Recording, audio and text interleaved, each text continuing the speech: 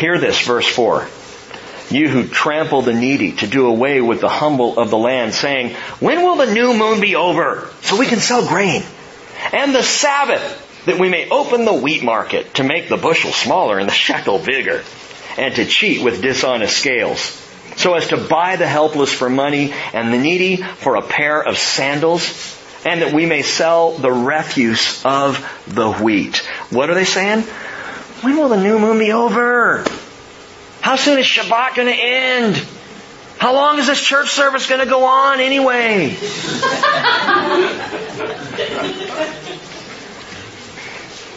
Outward observances, external religion are, in my opinion, worse than no religion at all.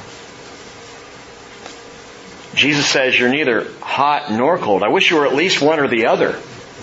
I wish you were either hot, passionate for me, or cold, opposed to me. But since you're walking right up the middle and you're laissez-faire, lukewarm mentality, I'm going to spit you out of my mouth. I believe it's biblical to say that religion that is external is worse than no religion at all. Better not to have any of it than to play the game, because the game doesn't work. The one use of the word religion in the New Testament, one time it's used, and James frames it this way. James 1:27, pure and undefiled religion in the sight of our God and Father is this, to visit orphans and widows in their distress and to keep oneself unstained by the world. That's religion. Not this outward show, not holding out to the end of Shabbat, not being sure you show up in your best robes for the New Moon Festival, not doing the religious thing, not showing up at church on Sunday, but living like the world the rest of the week. That's external religion, and God would have none of it. Verse 7, the Lord has sworn by the pride of Jacob, indeed, I will never forget any of their deeds. Because of this, will not the land quake, and everyone who dwells in it mourn? Indeed, all of it will rise up like the Nile and will be tossed about and subside like the Nile of Egypt, which the Nile does annually, goes into flood stage. Verse 9, it will come about in that day, declares the Lord God, that I will make the sun go down at noon and make the earth dark in broad daylight. And then I will turn your festivals into mourning and all your songs into lamentation, and I will bring sackcloth on everyone's loins and baldness on every head. And I will make it like a time of mourning for an only son, and at the end of it, it will be like a bitter day. And I think Amos is right here slipping into talking about the day of the Lord. I think maybe we're now getting preview, jumping beyond the prophecy of the destruction of Israel alone. Why do you think that? The geographical impact? That the land's going to rise and it's going to subside? You may say, well, that's just a metaphor for armies coming in, and maybe. There's also a celestial impact. The sun's going to go dark in the middle of the day. Interesting things that are part of this. And, by the way, he uses a certain phrase, a very specific prophetic phrase. He says it will be a time of mourning for an only son. Where have we heard that before? In 520 BC, long after Israel's fall, 70 years after Judah's fall, the Lord spoke through the prophet Zechariah and said, I will pour out on the house of David and on the inhabitants of Jerusalem the spirit of grace and supplication, so that they will look on me whom they have pierced, and they will mourn for him as one mourns for an only son. And they will weep bitterly over him like the bitter weeping over a firstborn. That's Zechariah 12:10. And all of Zechariah 12 speaks of the second coming of Jesus. Written after the fall of both the northern and southern kingdoms. So that prophecy is not about what was about to happen when Amos was prophesying. And it's the mourning over a son. Mourning over an only son. The only Son of God, Jesus Christ. And I believe that is what is in play here. Verse 11. Behold, days are coming, declares the Lord God, when I will send a famine on the land. Not a famine for bread or a thirst for water, but rather for hearing the words of the Lord. People will stagger from sea to sea, or shining sea, as the case may be, from north even to the east. They will go to and fro to seek the word of the Lord, but they will not find it. Now carefully note this. It's not a famine of the word. It is a famine for hearing the words of God. And that's a different thing. The emptiness is not in the words. It's not that the word's not being produced, that the word's not available, that they can't get the word. It's that they can't hear the word. They won't hear the word. The emptiness is in the heart of the listener and not in the words of God. Sunday was so critical to me personally. The teaching was. I said this, I think, second hour. I know I went home to Cheryl and said it again. I feel like I need to reteach this whole thing. Because I'm just now starting to pick up what I was putting down. You know, that happens to me all the time. I'll preach something, I'll go home, and it'll hit me what I preached. And I'll start to think about that and realize and be convicted by it and moved by it. And like, Rick, you're weird. I know. I have to live here. And Sunday was that way for me. Thinking about hearing God and what that truly means and the depth of that and the importance and the significance in these last days of really hearing Him. We will not be intercessors if we don't hear the Lord. How can you pray what the Lord is telling you to pray if you don't hear what the Lord's saying in the first place? He's given us His Word that we may learn to hear Him. And the Word became flesh that we might learn what His voice sounds like. And 1 Corinthians 2:16, again I repeat, says we have the mind of Christ that we may hear Him at a depth, at a level spiritually that I think is far greater than audible hearing. The goal here, by the way, in hearing God is not hearing audibly. That's not the goal. That's a step on the way. The goal is hearing Him in your spirit. The goal is knowing. It's the wisdom and understanding, the counsel and strength, the knowledge and the fear of the Lord that Isaiah talked about, Isaiah chapter 11, that gets in us. And we begin to know the will of the Lord. And we can always go back to what we've heard in the Word. We can always go back to what we've heard in Jesus, the person of Jesus Christ. But it's knowing.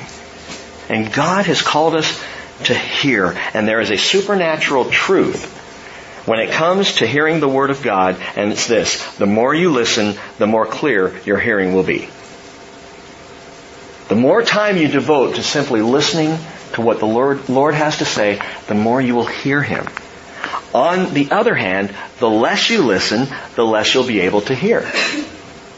If you don't use it, you will lose it. And that's why when our lives get cluttered and busy and so many things going on, we find it more difficult to hear the Lord than when we are giving Him time and substance in our lives. You might say, well, but it says they'll go to and fro seeking it. They're looking for it. Yeah, and people are today. How many conferences do we need to have? How many conventions and seminars, Christian or otherwise, are constantly popping up, claiming to disclose God's thoughts? You don't have to go to a conference to hear the Lord. You don't have to go to a seminar to learn to hear God. You just got to start praying. You need to give yourself some time in the Word. And time spent with the Lord in the Word and with the Lord in prayer, you will learn to hear. We need to be like the church at Thessalonica. Paul said in 1 Thessalonians 2:13, when you received the Word of God which you heard from us, you accepted it, not as the word of men, but for what it really is, the Word of God, which also performs its work in you who believe. Man, that's how you hear. You receive His Word as it comes. Amos chapter 8 verse 13, continuing on, in that day the beautiful virgins and the young men will faint from thirst. As for those who swear by the guilt of Samaria, who say, as your God lives, O Dan, and as the way of Beersheba lives, they will fall and not rise again. You see, all Dan could serve up was a golden heifer. All Beersheba could offer was a golden heritage. And neither is sufficient. Brace yourselves. The final vision of Amos. A determined judge. Number 5, a determined judge. Chapter 9, verse 1, I saw the Lord standing beside the altar, and He said, smite the capitals so that the thresholds will shake, and break them on the heads of them all. And then I will slay the rest of them with the sword, and they will not have a fugitive who will flee, or a refugee who will escape. Though they dig into Sheol, from there my hand will take them. And though they ascend to heaven, from there I will bring them down. Though they hide on the summit of Carmel, I will search them out and take them from there. And though they conceal themselves from my sight on the floor of the sea, from there I will command the serpent, and it will bite them. And though they go into captivity before their enemies, from there I will command the sword that it slay them, and I will set my eyes against them for evil and not for good. The words of a determined judge. And there's something in this determined judgment that the laissez-faire mindset does not understand. And it's very simply this. You can run, but you cannot hide. You cannot get away from the Lord. The words He's speaking here, gang, Psalm 139, verse 7. A beautiful psalm, a wonderful psalm. And it's one we like to sing and read when we want to feel the embrace of God. David writes, where can I go from your spirit? Where can I flee from your presence? If I ascend to heaven, you're there. If I make my bed in Sheol, behold, you are there. But my friends, what he's saying is even in death, there is no escaping judgment. There's no getting away from dealing with God. The atheist says, I just won't believe. You're still going to have to deal with Him. The agnostic says, I'm not sure. You're still going to have to deal with Him. The laissez-faire says, I won't think about it. You're still going to have to deal with Him. Whatever your position, whatever your perspective, whoever you are in this world, you will have to deal with the Lord. Hebrews 4:13, there's no creature hidden from His sight, but all things are open and laid bare to the eyes of Him with whom we have to do. And that's everybody.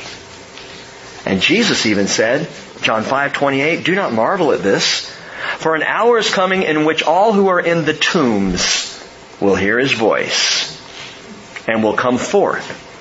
Those who did the good deeds to a resurrection of life. Those who committed the evil deeds to a resurrection of judgment. In this last and most profoundly consuming prophecy of Amos, what he's saying is no one can escape the judgment of God. Verse 5. The Lord God of hosts, the one who touches the land so that it melts, and all those who dwell in it mourn, and all of it rises up like the Nile and subsides like the Nile of Egypt. The one who builds His upper chambers in the heavens, who has founded, note this, His vaulted dome over the earth, which is universally accurate. Okay, celestially accurate in the way the universe is bent and expands. It fits. Science is just now figuring this out. He who calls for the waters of the sea and pours them out on the face of the earth, that would be the Lord of the flood. The Lord is His name. Now there are two problems with this that I got to clarify before we can go any further. Problem number 1 is back in verse 1 of chapter 9. I saw the Lord standing beside the altar. God's in a temple. And my friends, this is by far the greatest vision of Amos's prophetic life. This is the one more than anything he has seen or heard before. This is huge. Amos joins the ranks of Isaiah, who saw the Lord seated on His throne, Isaiah chapter 6, verse 1. He joins the ranks of Ezekiel, who had that magnificent, glorious, expansive heavenly vision in Ezekiel chapter 1 and again in Ezekiel chapter 10. He joins the ranks of a lesser-known prophet, a prophet named Micaiah, 1 Kings 22:19, who also saw the Lord sitting on His throne. And now Amos sees the Lord standing beside the altar, commanding the breaking of the capitals and the shaking of the thresholds. Here's the problem. What temple is this? A lot of commentators jump the gun, I think, and assume it's the altar of Jeroboam in Bethel. Well, it's the prophecies for Israel, right? So the it's got to be that altar, and he sees God standing by that altar. I don't think so. I'm going to give you my opinion on this. You can work it out. It's not going to make or break your salvation. But I wonder, what would the Lord be doing inside a false temple anyway? And weren't there multiple pagan altars in Bethel? We know there were. So which one would it be if it's an altar in Bethel? The altar to the golden calf? Well, then why not the golden calf up in Dan? There are inherent problems with thinking that God is standing beside the altar of Jeroboam.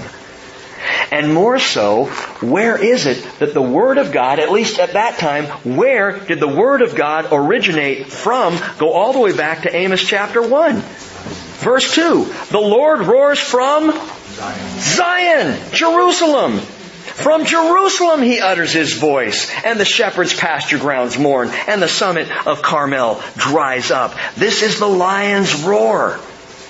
And by the way, another reason that I believe that God is seen at the altar of the Jerusalem temple is because the prophecy is now including Judah and not just Israel. And we've been getting hints of this all the way through the prophet Amos. Back in chapter 2, look at chapter 2, verse 4. Thus says the Lord, for 3 transgressions of Judah, and for 4 I will not revoke its punishment, because they rejected the law of the Lord and have not kept His statutes. Their lies have led them astray, those after which their fathers walked. So I will send fire upon Judah, and it will consume the citadels of Jerusalem. Skip on to Amos chapter 6. Verse 1, the very first line of the evening tonight. Woe to those who are at ease in Zion. So what's the point? Point is, the people were divided into 2 kingdoms. But the Lord only always saw one people. He still viewed them as one. He still sees them. Yeah, there's the northern kingdom and the southern kingdom, and the Lord chooses to deal with them, sending prophets to both and dealing with both separately, but He sees them all as His one people. The whole idea of the lost 10 northern tribes of Israel is a farce, because God knows where all of His people are. He wasn't just supportive of Judah and Benjamin, but all 12 tribes. The only legitimate temple of God stood in Jerusalem. The only temple that God would recognize and the only altar that God would stand by as legitimate for all 12 tribes of Israel was the altar in Jerusalem. I believe we're in the Jerusalem temple here. That's the vision that Amos gets. But there's another problem here, and maybe this made you a little uncomfortable. I know it made Spencer uncomfortable. It's the last line of verse 4. It's just one of these things I would get an email from you about, so I thought I'd go ahead and tell you now. I will set my eyes against them for evil and not for good. Can a God who is perfect good do evil? That doesn't seem to square with my theology. Listen, can a God who is perfect good do evil? Let me ask the question this way. Can a God who is perfect good be evil? No. Can He do evil? Listen, yes. Depending on, of course, how you define evil. This is not malicious intent. This is not evil intent. This is not wickedness that God is going to do, but it is an evil outcome of the evil actions of the people. And God does it. Remember, Amos already taught us that God causes calamity when it serves His greater good, when it serves His higher, more perfect purposes. And so, when the Lord Himself says this, and I guess the easiest answer is, God says, I will set my eyes against them for evil and not for good, then I guess He can set His eyes against them for evil, because He said so. Yeah, but what's the word mean in the Hebrew? The Hebrew word is ra, and it means evil. Or, it also means harm. And the Lord has set Himself now against His people Israel for what would be perceived. Can you perceive an invasion, a brutal invasion of Assyria as anything other than evil? How awful. Think about the people remembering their brothers and sisters and mothers and fathers with those fish hooks in their jaws as they're being dragged off. That's evil. That's the evil of man. Man's evil intent. Satan's malicious, evil intent. But God's got a greater good that He's working out here. It all goes back to the original blessings and cursings in the covenant. Deuteronomy 28:15, the Lord said, and this was hundreds of years prior, through Moses, it shall come about if you do not obey the Lord your God, to observe to do all His commandments and His statutes with which I charge you today, that all these curses will come upon you and overtake you. And is not a curse from our perspective evil? It's a bad thing. But from God's perspective, it's working a greater will. He says in Deuteronomy 28:63, it shall come about that as the Lord delighted over you to prosper you and multiply you, so the Lord will delight over you to make you perish and destroy you. And you will be torn from the land where you are entering to possess it. And Moses was speaking prophecy way back then. Kyle says the people of the Lord remain under all circumstances the object of special attention. They are more richly blessed than the whole world, but they are also more severely punished. And that's what the Lord is referring to. That's what He's doing. Verse 7.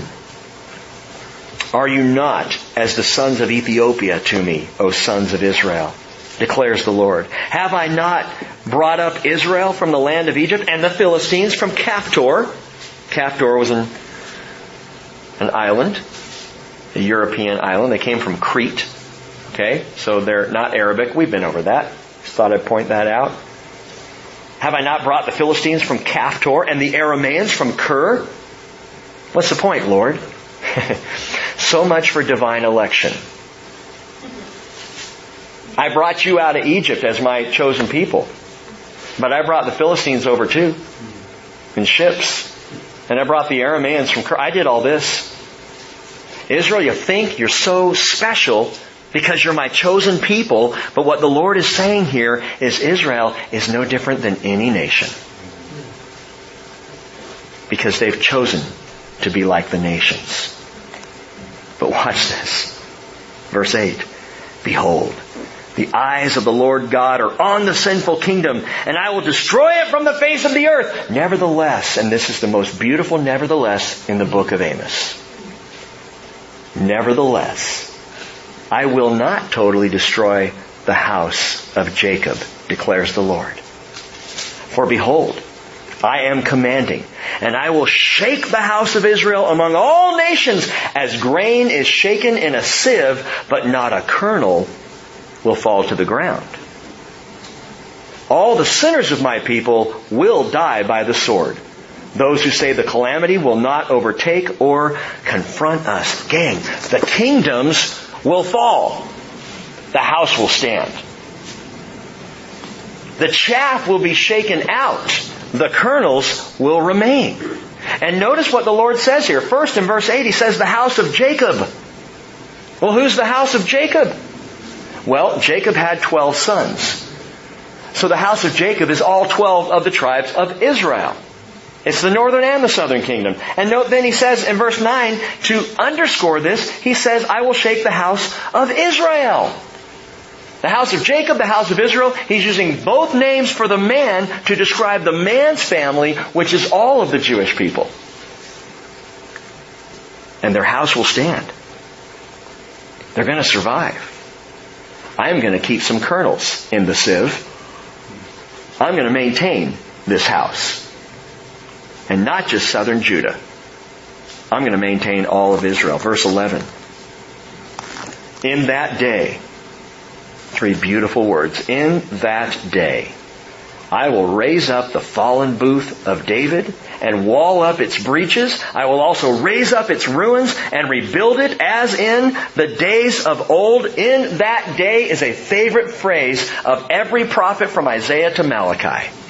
In that day, speaking, my friends, of the millennial kingdom, I told David yesterday, I said, I don't know why he asked this. He asks weird questions sometimes. You know, he's 6. What do you expect?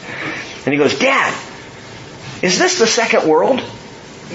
I'm like, you've been playing video games with your brother. What's up there? You know, is this a second world? I said, what do you mean a second world? He says, was there a world before this? I said, well, Well, no, the Lord created this world and the universe. And I said, there's going to be another world. The millennial reign of Jesus. He's going to come and rule and reign for 1,000 years. And David goes, it's going to reign for 1,000 years? I'll tell you more when you're older. I'll explain. We'll get there. In that day, I will raise up the fallen booth of David. The fallen booth, the fallen sukkah. Sukkot, tabernacle. I'm going to raise up the tabernacle of David, and it speaks of the rebuilt temple in Jerusalem. It speaks of the rebuilt kingdom of David. And by the way, this does not speak about the temple of the exiles. And it doesn't speak about Herod's retrofit, his restoration of the temple leading up to the days of Jesus. This fallen booth of David can only be the millennial temple. By the way, built by Jesus himself. He's the contractor. He's the architect. He's the builder. He does it all. Zechariah 6:13, it is He who will build the temple of the Lord. He will bear the honor and sit and rule on His throne. He will be a priest on His throne, and the council of peace will be between the two offices. That is the office of priest and king. Jesus will rule and reign, my son David, for 1,000 years. As He raises up the fallen booth of David. And note this, the kingdom is far bigger even than the entire house of Jacob. Verse 12. I'm going to rebuild it as in days of old, He says, that they may possess the remnant of Edom. And all the nations, the word in the Hebrew, goyim, all the Gentiles who are called by my name, declares the Lord God who does this. Now, quickly, I got to run over to Acts 15. I want to read you something. You don't have to go there, but you're welcome to. Early in the history of the church, what was at first a Jewish sect, Christianity in Jerusalem was a Jewish sect. It was just an offshoot of the Jewish faith. That's the way everybody looked at it. Even the Jewish Christians themselves saw it as the fulfillment of their Judaism, which it was. And in many ways still is. The fulfillment of all that God intended for Israel through Jesus Christ, the perfect Jew. And so they're all there, and they're all Jews. They're Christians, but they're Jewish. But all of a sudden these Gentiles start to filter in. Peter goes off and has this experience, this encounter with this guy named Cornelius, a Gentile. And he gets baptized in the Holy Spirit. What's going on there, Lord? And all of this information's coming in. What do we do with this? And so they had a council there in Jerusalem. Chapter 15 of the book of Acts, verse 12, all the people kept silent. They were listening to Barnabas and Paul as they were relating what signs and wonders God had done through them among the Gentiles. And after they had stopped speaking, James answered, saying, Brethren, listen to me. Shimon has related how God first concerned Himself about taking from among the Gentiles a people for His name. And with this, the words of the prophets agree, just as it is written, quote, after these things I will return. I will rebuild the tabernacle of David which has fallen. I will rebuild its ruins. I will restore it, so that the rest of mankind may seek the Lord, and all the Gentiles who are called by my name, says the Lord, who makes these things known from long ago. Therefore, James continues, it's my judgment that we not trouble those who are turning to God from among the Gentiles. James quotes Amos. That quote is directly out of Amos chapter 9, verses 11 and 12. You can go back there, that we just read. The slight variation in the way it's read in the New Testament versus the Old Testament is because the New Testament version is from the Septuagint. I hope you're getting used to the Septuagint. It's the Greek translation of the Hebrew Scriptures. So you have the Hebrew Scriptures translated into Greek, translated into English, and so we get a slightly different take on it. But the meaning is exactly the same if you compare the two. Acts 15, quoted by James, of Amos chapter 9, verses 11 and 12. And James and the apostles recognize the truth. What Amos is talking about is the gospel of Jesus Christ that will go out to the Gentiles. That not only Israel will have a part in this glorious millennial kingdom, but the Gentiles would be drawn in as well. The coming kingdom, it's all inclusive for any and everyone who calls on the name of the Lord. Verse 13, behold, Days are coming, declares the Lord, when the plowman will overtake the reaper, and the treader of grapes him who sows seed, when the mountains will drip sweet wine, and all the hills will be dissolved. The land is going to be so fruitfully abundant that the plowman, who normally begins plowing in October, is going to be standing around waiting for the reaper who should have been done back in May. You understand, the reaper's still reaping, and the plowman's like, I got to plant. And the reaper's going, yeah, but there's so much fruit here, I can't get it out all at once. Just give me a minute. So he's getting all the fruit and collecting it, and the plowman's going, but I want to plow. But the land is so fruitful, it's just nonstop. It's just amazing. And get this, there's going to be a lot of work to do in the kingdom. If you thought you were going to have a laissez-faire attitude then, thought you were going to kick back on your ivory couch, ain't going to happen. We're going to be busy at work. There are things to do. It will be a blessed and a joyful labor. But there will be work in the millennial kingdom. And Spurgeon said this, one sign of true revival. Someone mentioned revival when we were praying earlier tonight. You want to know what a sign of true revival is? He says, indeed, an essential part of it is the increased activity of God's laborers. You know a revival is taking place when God's people are getting busy bringing the gospel. When God's people are at work serving in the church. When God's people are doing the work of the kingdom. In this case, harvest time. And harvest time appears to be year-round as the people are working. In Psalm 110 verse 3, your people will volunteer freely in the day of your power. In holy array from the womb of the dawn, your youth are to you as the dew. Wow. The mountains dripping sweet wine. It says all the hills will be dissolved. What's up with that? Well, the word for dissolve there is a cool word in the Hebrew. It's mug. Mug. It means to melt or to flow. To flow. That makes sense. It's a beautiful word picture. The hills will be flowing. The hills will be melting, dissolving. He's reiterating what we read recently. Try to say that 3 times fast. What we saw recently in Joel's prophecy, Joel 4:18. In that day, the mountains will drip with sweet wine, the hills will flow with milk, all the brooks of Judah will flow with water, and a spring will go out from the house of the Lord to water the valley of Shittim. Of course the hills will be dissolved. He says just everything's going to be in flow. Best part is it's all going to be in the flow of the Spirit. Jesus is going to be there. The fruit's going to be beautiful. The milk's flowing. The water's flowing.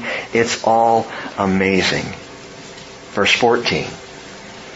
Also, I will restore the captivity, or literally the fortunes, of my people Israel. And they will rebuild the ruined cities and live. The translators added live in them, but I like to say live. They're finally going to live. And they will also plant vineyards and drink their wine and make gardens and eat their fruit. I will also plant them on their land. And note this, they will not again be rooted out from their land, which I have given them. God is obviously speaking of a time that has never occurred.